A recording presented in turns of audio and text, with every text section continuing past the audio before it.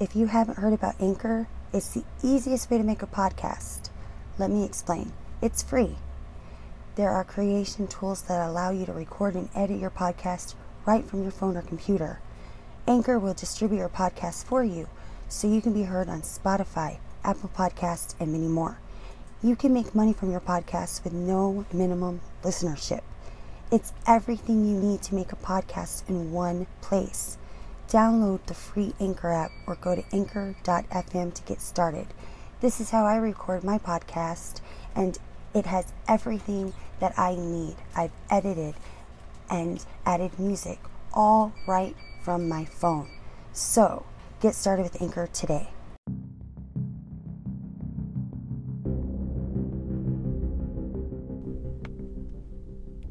Hello everyone, this is Crystal and welcome back to the podcast. I just want to let you know real quick that we have a new name. We are now the All Things Dark Podcast.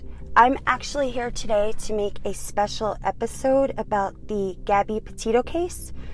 This case is starting to really gain traction. More and more information is coming out, and the more information that comes out, the more people are starting to worry for this young lady. So I've been asked by some of my listeners to make a podcast with a timeline so that they can have an easier time keeping up with what police know as of now. So that's what I'm going to do for you all. So on July 22nd, 22-year-old Gabby Petito starts on a cross-country trip with her fiance, Brian Landry. It was planned to be a 4-month trip. They were traveling in Gabby's white 2012 Ford Transit van. Brian had made a post on social media stating that they had converted the inside so they could cook meals. Following their post, you can see they traveled from Florida to Kansas, Colorado, and Utah. They camped in national parks and explored national attractions. It was actually quite easy to follow them on their trip. They were very active on social media. This was a couple that regularly checked in with their followers and family. On August 12th, the police had actually made contact with Gabby and Brian when they got reports of disorderly conduct involving the couple. There was a witness present that the police also spoke to. Gabby and Brian are said to have gotten into a physical altercation after having an argument. Police report that, quote, both the male and female reported they are in love and engaged to be married and desperately didn't wish to see anybody charged with the crime. This was written down by Officer Eric Pratt. So at the suggestion of the officers, Gabby and Brian separate for the night. Gabby is described by the officers as being confused and emotional. They also write that after evaluating the circumstances, I do not believe the situation escalated to the level of a domestic assault as much as that of a mental health crisis. No charges were filed. It's also reported that Landry said the pair had been traveling together for the last 4 or 5 months. August 25th is the last day that's known about anything about Gabby's whereabouts. A verified GoFundMe account has since been set up to help raise money for the search and rescue efforts. Gabby's last known location was in Grand Teton, Wyoming on 8/25/21, headed towards Yellowstone National Park. Her stepfather, Jimmy Smith, told CNN that she had always had regular contact with her mother and family. He is quoted as saying she would go off the grid doing her van life stuff, exploring those different areas. So it wasn't uncommon for her to go off for a few days at a time. But she'd always make her way back to some place where she could get a Wi-Fi connection, upload to her Instagram, make phone calls, FaceTime. Josh Taylor, a spokesman for the Northport, Florida Police Department, made this statement. Someone who's been traveling and contacting family and then all of a sudden goes dark, that's obviously odd. August 30th. Gabby's mother, Nicole Smith, said the last text message from her daughter comes in. She has since said she wasn't sure the text message was from her daughter. On this day, Brian allegedly returns home to Northport. He goes to the home he and Gabby shares with his parents. Police say he drove Gabby's van, but she was not with him. September 11th. Gabby's family reports her missing to the Suffolk Police Department in New York at 6:55 p.m. They report to them because this is where Gabby and Brian had previously lived right before moving to Florida. When police in Florida knocked on Brian's door that night, his parents handed them a lawyer's phone number. He wouldn't speak to them. This man didn't even come to the door himself. He allowed his parents to answer the door. He was not cooperating from the beginning. Josh Taylor releases another statement saying, "We don't know what Brian knows. That's the bottom line. We are hopeful to talk to him. He needs to talk to us. We need to know exactly where he was, where she was, their last location, and the fact he was back here for 10 days. Again, the family reported her missing 10 days later. Their van was repossessed for evidence, and Taylor said there was some materials that will be further investigated." September 15th. On Wednesday, Brian was officially named a person of interest in Gabby's disappearance, and Norfolk police have since said he was hindering the investigation. He has never made himself available to investigators for an interview, nor will he provide any details that are helpful in finding Abby. His attorney gave the following statement addressing Brian's silence about Gabby. "Many people are wondering why Mr. Landry would not make a statement or speak with law enforcement in the face of Miss Petito's absence. In my experience, intimate partners are often the first person law enforcement focuses their attention on in cases like this. And the worrying that any statement made will be used against you is true, regardless of whether my client had anything to do with Miss Petito's disappearance. As such, on the evidence of cancel, Mr. Landry is not speaking on the matter. I've been informed that the Northport, Florida police have named Brian Landry as a person of interest in this matter. This formality has not really changed the circumstances of Mr. Landry being the focus and attention of law enforcement, and Mr. Landry will continue to remain silent on the advice of counsel." These so far are the biggest pieces of information we have regarding this case.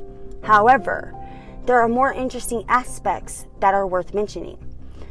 You can watch the video of police making contact with Gabby and Brian in regard to the domestic call against them, and it's very obvious how upset Gabby is. She's just really distraught. It's obvious that something happened to her before the police made contact with them, and I would suggest you watch it so that you can get more of a feel of what she was like that day.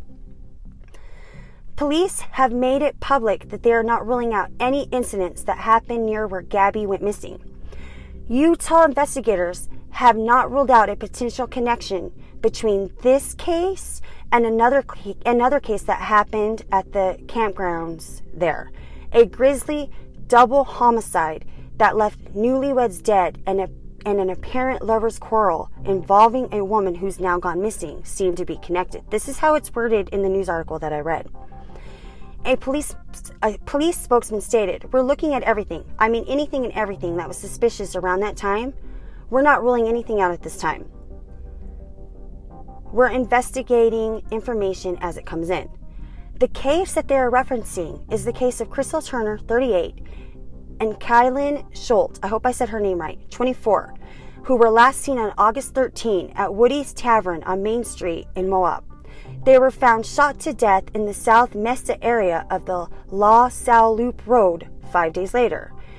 Deputies have not yet identified a suspect, and they are investigating all possible leads. A friend discovered the victims partially undressed and riddled with bullet holes, according to a warrant obtained by the Salt Lake City-based Fox 13. The proximity of time and location prompted that these two incidents may share a closer connection. On September 1st, there is a series of songs that appeared on Gabby's Spotify. The songs are described as haunting, and the list was made 1 day after Gabby's mother received the last text message from her. Many of the songs collected on an account she appeared to share with her fiancé, Brian, were focused on love and heartache. Some of the lyrics are, "Your woman is your angel, is your left side, is your whole life, easily the most beautiful thing in the world. She'll soothe you, she'll accuse you, she'll confuse you, she'll lose you, but always be the best friend you have in the world." That's a song by Matt Berry, and it's entitled "Woman." Another song, "Take My Hand," is about picking up a stranger at a bar. The Badgers wake is about a badger decomposing underground. These were all added onto a playlist that appeared on Mountaintop's playlist on September 1st. A day before that, a new list emerged titled Self-Consumption. Many people are speculating that these songs were not added by Gabby because she's already missing at this point. She has not made contact, and just self-consumption doesn't sound like something that somebody would put onto a playlist typically. I'm not saying there aren't people who wouldn't, but I just never heard of anyone naming a playlist called Self-Consumption before. This is also so concerning to me, and the more days that pass, the more concerning it is. The most important questions are, where's Gabby? What happened on the days before she went missing, just days prior? What happened to her and or Brian? Why isn't Brian Laundrie willing to speak with anyone? It's all very confusing, and it's just really suspicious that this young man is not willing to speak with anyone. And I understand the innocent until proven guilty, but if you're innocent, you usually talk to people. So right now, Gabby's whereabouts are up in the air. Brian's possible guilt is up in the air. And everybody is just watching this, hanging on to everything that the police are willing to give and make publicly right now. This, as you all know, is an ongoing case, and I'm going to update any information that comes forward as it's reported. Be sure to check out my Facebook page because I'll be sharing there first. But if anything at all that is deemed super, super important happens, I will make another short episode here for all of you to hear what's going on. As of right now, this is all that I know, and as far as I know, this is the most important things dealing with this case. If you know anything else, please drop me a comment on my Facebook page so that I can be aware that something else was discovered while I was making this episode. And I will see you on my next regular episode later. Bye.